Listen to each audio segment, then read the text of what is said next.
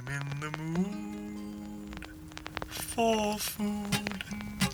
I'm in the mood. This is Tomato Radio. I'm Amanda Leneve. And I'm Mary Bailey.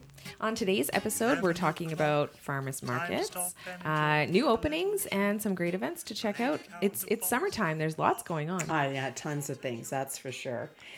Tomato Radio is a proud member of the Alberta Podcast Network, powered by ATB. And you know what? You could help us out by filling out a brief survey, which you'll find at albertapodcastnetwork.com/survey. Fill it out before June 17th, so that gives you about a week, and you could win one of 3 cash prizes of $100. So I think $100 is not bad for 5-10 minutes of your time. Mm-hmm. Go to the albertapodcastnetwork.com/survey to do that. And we also are sponsored in part by Alberta Blue Cross, in particular the Alberta Blue Cross Wellness Summit. It's happening October 10th. It's a day to explore fresh perspectives and practices around wellness. You know, everyone's talking about wellness these days, everybody. So, you know, it fits right into what we're expecting work to be like, I think, especially is not something that's going to make us really sick and crazy and all that other stuff. Yeah. So this year, the focus is on what it takes to create a healthy workplace culture where everybody thrives. And Alberta Blue Cross wants to connect the dots of what it takes to create those healthier workplaces with happy people. So they have a full roster of speakers, and one of them is Victoria Granger, who's the founder of Wellness Works Canada. She has 20 years of experience working with the public, not-for-profit, and private organizations in developing, implementing, and evaluating comprehensive workplace wellness strategies.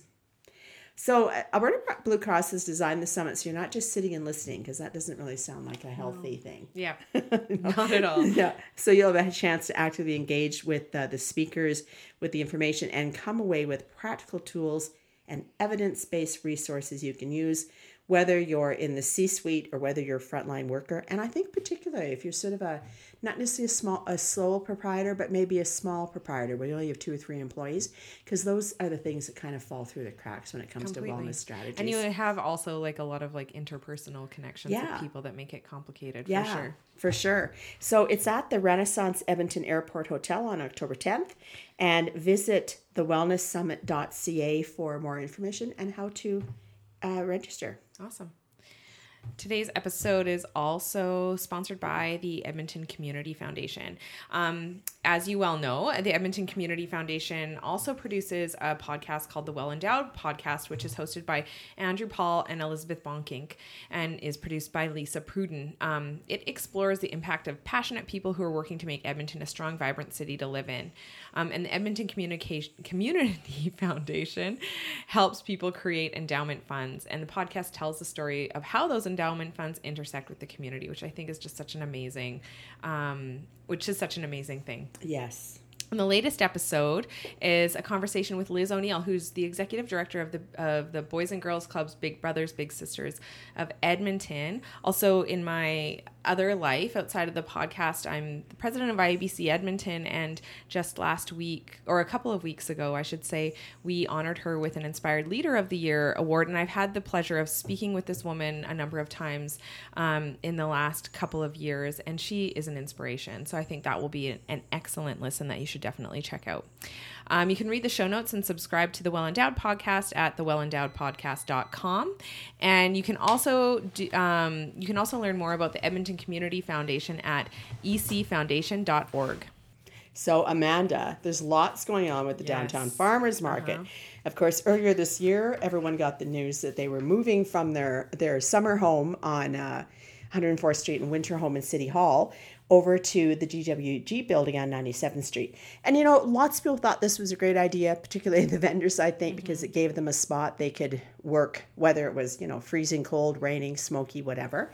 But a lot of people didn't like it because, you know, change is hard. We get used to doing things a certain way, and people really liked, you know, coming downtown on 104th Street with their dog and wandering around and going for coffee and this kind of thing. So evidently the 104th Street merchants really didn't like it, and they actually were looking around trying to find, you know, they said, well, this isn't any good. We need to have a market here on 104th Street. So they were actually talking to the 124th Street Grand people about bringing something down to 104th Street on the Saturday. So I mean, I know it's great to have a lot of farmers markets, but I just think having two things within 5 blocks of each other downtown was, not a great idea. Yeah, on a Saturday. So just a few weeks ago, we're taping this actually a little bit ahead of time, so we can say yesterday the farmers market vendors voted or met to vote. We haven't heard what's happened there yet.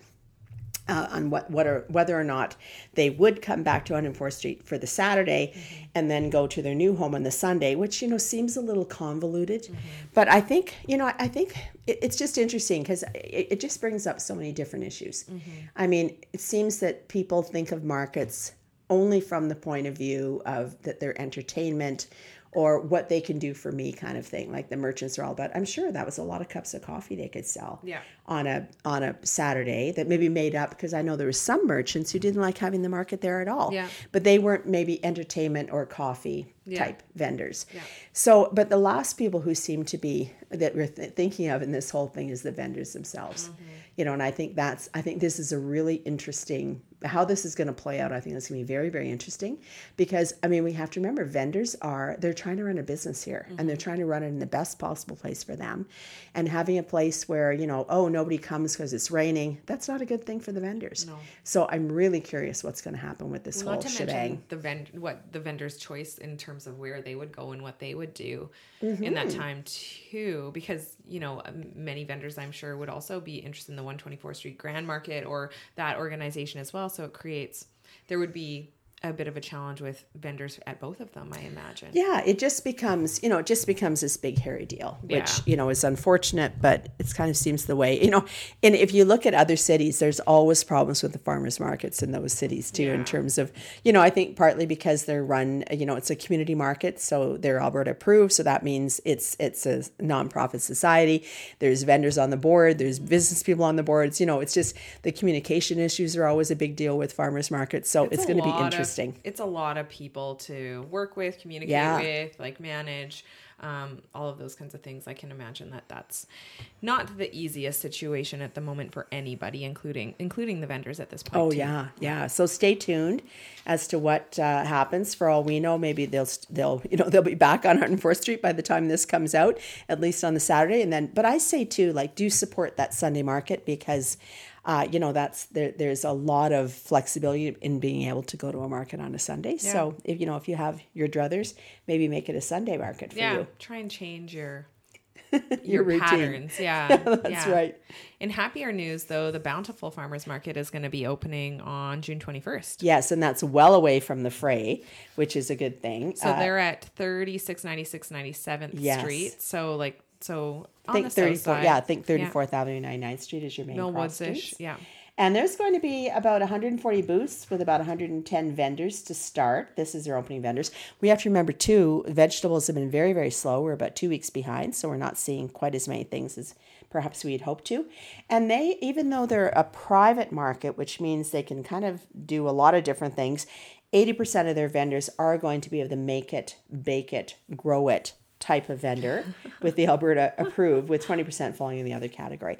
I think one thing they also are planning is a lot of kind of small food vendors who are making food like to eat there. Yeah. So a bit more of that. So that's kind of more like a European style market where it's not necessarily just things you take home, but it's things you can buy right there and eat. And that's a market that's going to be open Friday, Saturday, Sunday? Yeah. 3 days a week. Okay. So I think we have to remember for larger vendors or people hoping to gain some size, this gives a lot of flexibility now. I mean, Collingwood's a Sunday market. Downtown we think is going to be Saturday, Sunday, and now Bountiful's Friday, Saturday, Sunday. Yeah. So if you're big enough, that means you could be at several markets on the Sunday selling whatever it is you sell. I mean, those are more, you have more staff, you have more headaches, et cetera, et cetera. But I think it's not just the, lonely farmer coming in, setting up his booth and, getting up at 4 a.m. to load the truck, going down to the market, going home at 3 o'clock. I think that's just not happening so much anymore. Yeah. We're in sort of a more modern time. But I was also very happy to see that there's going to be Ace Coffee. That's awesome. At Bountiful. That's great. Yeah, so that's really exciting. And 200 space parking lot. That's nice because it's not really a market you can walk to. And it's an industrial area, so there should be tons of parking on the Saturday and Sunday for sure. So yeah, good luck to them. I'll definitely be going to that opening. Yeah, that's exciting. There are a few new openings to talk about. So Philly Sticks, they have a new location downtown. Hey. Well, and this is their first actual like standalone restaurant because they've been a food truck since 2008. Yeah, do I remember that they had maybe a stand in McEwen or something like that? In at one McEwen, point and in then time? they've had one at the university in Student Union Building for years. Really nice guys, Ariel and Roel, just wonderful guys, and their food's fun because it's kind of a take on Southeast Asian, you know, little Filipino, little Thai, really kind of their own invention because they both grew up here in Canada, but very, very tasty food.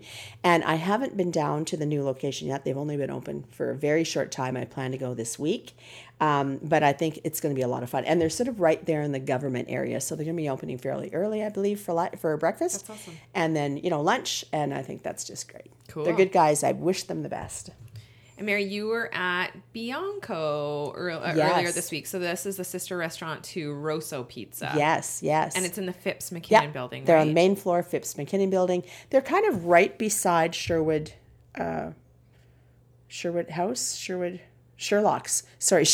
not Sherwood. Back up, Sherlock Holmes. They're right beside Sherlock Holmes. So they've got that big patio that sort of looks out over the street. It's not quite ready yet. It looks like it's going to be beautiful. They're putting in like stone and everything. But the restaurant itself is gorgeous. It's about twice the size of Rosso. Very big kitchen. They also have this kind of takeout, a fairly large, you walk in, there's a fairly large space where you could get coffee and a brioche to go, which I'm sure is wonderful for people in that office. They're opening at 8 for breakfast. And it's a fairly lengthy breakfast menu. I thought that was pretty interesting. So a lot of the greatest hits from Rosso, of course, they're wonderful, wonderful pizzas. You know, they have a wood-fired oven, wood-burning oven at both. And, you know, the crust is always so delicious and chewy and yummy. Yeah, and I love Rosso Pizza. Oh, I think it's the best in town. So, pizza definitely is your best bet. But it is a larger menu for both lunch and dinner. And, you know, great guys. It's Dave from Rosso, and his partner is, some of you might remember Joe, who was one of the original owners of the Sicilian Pasta Kitchen downtown. Oh, okay. Yeah, so anyway, he's the other guy. So, you know, they're running around. I mean, they just opened, so cut them some slack. But we had great service, and the food was pretty quick. So, and it was filled with mostly men in suits, which, you know, is a nice thing about going downtown for lunch. You know, get to see that. But Amanda, you'll love this. There's a spritz menu. Oh, yay. That makes me so happy. I know, great for afterward drinks. I think that patio might be the place to go this summer. Yeah. And, you know, Rosso's always had a fun wine list. I think so is Bianco's. And they've got a really large list of champagne and sparkling wine. Cool. So that's kind of unusual and kind of fun. And anyway, if you want to check out the menu and make a reso, they can be found at biancoeats.com. That's BIANCO. So, yeah, white in Italian. Awesome. That sounds great. And we also recently checked out Kalina to Go that's in the Oliver Exchange building. So this is I love that building overall. There's so much that's going on in there, and it all looks really great. And Kalina to Go is no exception. It looks fantastic. I think when we went in there, one of the things that I really love, you know, from a convenience standpoint, is in one of the coolers is just full of like basically pots of things that you take home. Like I imagine that you pay a deposit on the pot, especially I saw some Le Creuset in there and stuff, and then you make it, and they give you instructions and things like that, and you take that home and cook it, which I think is just such a fabulous idea, and I love that. They also have a pretty big variety of other things that they do that changes all the time. You can even, there's like a little chalkboard up near the till where if you want to see something, you'll like write it up on the chalkboard. So the day that we were there, I guess somebody had written buy some chili, and like that was sure enough that's what they had made for that day. Yeah, and that's what I had, and it was pretty tasty. Mm-hmm. So yeah, you see these big, you know, those old fashioned enamel roasters like your grandma had. So they're basically filled with the chicken dinner you take home. I know there's a Father's Day special of some sort for, I think, pork ribs or something like that. It's not really a place to eat in. There are a couple of stools, and there's a couple of tables on both sides, but it really is more a place to take stuff home with you.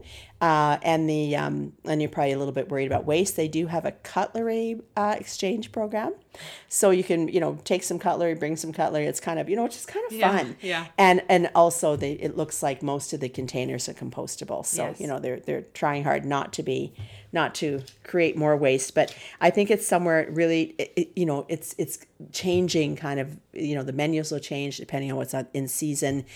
They do have Fan's ice cream there, which has a new name. It's called Little Bear. That's so which cute. It's so cute. That's what they call their son. Yeah. Oh. So I just thought, oh my God, Little Bear ice cream. So you can find that, ready to go to take home. So great if you're, coming home from work and you don't feel like cooking, you can pop in there, get a couple of nice things, get some Little Bear, go Ice home, cream, yeah. Watch Netflix. No, Yeah. I'm just kidding. No, I don't do that really. Not at all. No. Neither do I. That's awesome. And there's some, let's get into the events because there's a lot of them. So Dine the Ave. So this is Alberta Avenue's Dining Week. It's happening this year from June 17th to 23rd. And this is an extension of the very successful Eats on 118 dining tours. Yeah, I don't know if anybody remembers those, but they were actually sort of like almost like a progressive dinner. So what they've done instead, the new version is basically you go to any of these restaurants you want. They have special menus. The prices are really, really great because a lot of them are small restaurants. It's so culturally diverse up there. Mm-hmm. And our favorite, of course, the Green Onion Cake Man is part of this. And I asked him once, like, oh, what do you like along the avenue? And he said Simba's, that he liked Simba's Den and Pub. So it's also on the menu. So I think that might be worth checking out, or sort of has a menu for the Dine the Ave week. So again, that's June 17th, 23rd. So see you there. You can check them out at alberta-avenue.com/news/dine-the-ave. Yeah, it'll tell you, who's there. And I don't think there's any menus up yet, but there should be soon. But certainly it tells you all about the different restaurants in there. That's quite fun. And Porkapalooza is this weekend. So Father's Day weekend, Saturday, June 15th from 11 a.m. to 11 p.m. It's at the Expo Center. And it's also on June 16th too, until 7 p.m. It's at the Expo Center. So this is the sixth. I mean, if you should listen back to our previous episode with Darcy Fitzgerald from Alberta Pork, who was talking about Porkapalooza. The main attraction is the Kansas City Barbecue Society sanctioned competition. And this year they're aiming to be the biggest competition outside of the U.S. with 75 teams coming to compete. So that's pretty amazing. That's a lot of people barbecuing. Yeah, and they're coming from all over the place from what I understand. Yep. They're going to be guided tours of the competition area, cooking demos on the food stage, the craft station in the kids zone, and of course a beer garden and entertainment. The entry is free, but bring some cash for the food trucks. Because you'll be hungry smelling all that barbecuing. Oh my God. You'll get hungry. Yeah. So visit porkapalooza.ca for all the deets. And there's a new local food initiative coming this summer. Mary, do you know much about this? This is Alberta on the Plate, it's called. I don't know much besides the name. Alberta on the Plate. It's voluntary, or not voluntary, but restaurants are asked to join.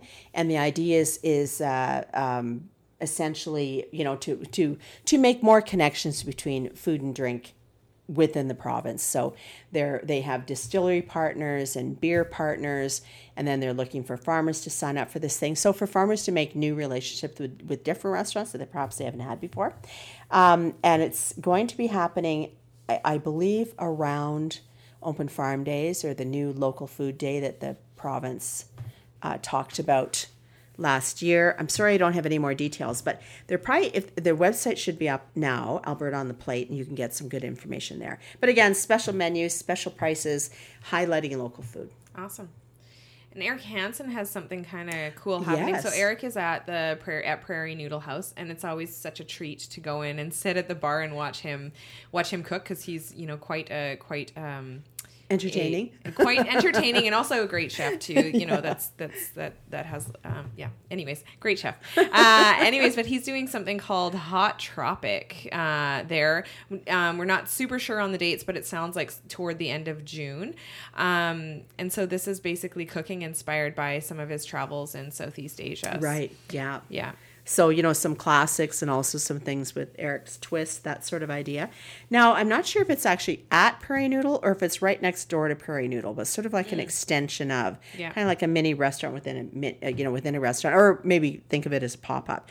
And on that note, he and the bartender, Tyler Gushati, are doing a drinks night, a pop-up on, what is it, July 5th? July 5th and 6th. July 5th and 6th. So Eric, at Prairie Noodle. At Prairie Noodle. And Eric was telling me he was very excited because he's making edible garnishes for the drinks. So fun. I think that should be quite fun. He says, we've been talking about this since North 53. So I think that is, keep posted. We'll be talking about it in the Bite or on Tomato Radio, and just keep posted as to the yummy eats you're going to get during hot tropics. Just the idea of it sounds so wonderful, doesn't it? Yeah. And the first ever annual Craft Breweries of Alberta tasting experience is going to be on June 15th. So that's this weekend. It's charitable beer tasting featuring over 14 Alberta craft breweries. That's, probably quite a small representation considering how many craft breweries there are. Right? But it is put on by Sherbrooke, so they're going to be good. Yeah. They're going to pick some good ones. So it is at, where is this at? It's called the the Oliver Mansion. The address is 10205 109th Street. So it's 119th Street. 119th Street. Sorry, so 119th Street and 102nd Avenue. I can't see it in my mind. I'm going to drive by and check this out. So I don't know if this is a new venue space or if they're just doing it for this one night. But it's called the Oliver Mansion at 10205 109th Street. $40. 119th Street. Oh, I'm sorry. I'm going to screw everybody up. It's not on 109. It's on 119th. And ticks are on Eventbrite. They're $40. Yeah. So that's a pretty good deal to taste all these beer samples. And it's there's two separate times. So you can go in the afternoon from 1 to 5, or you can go in the evening from 6 to 10.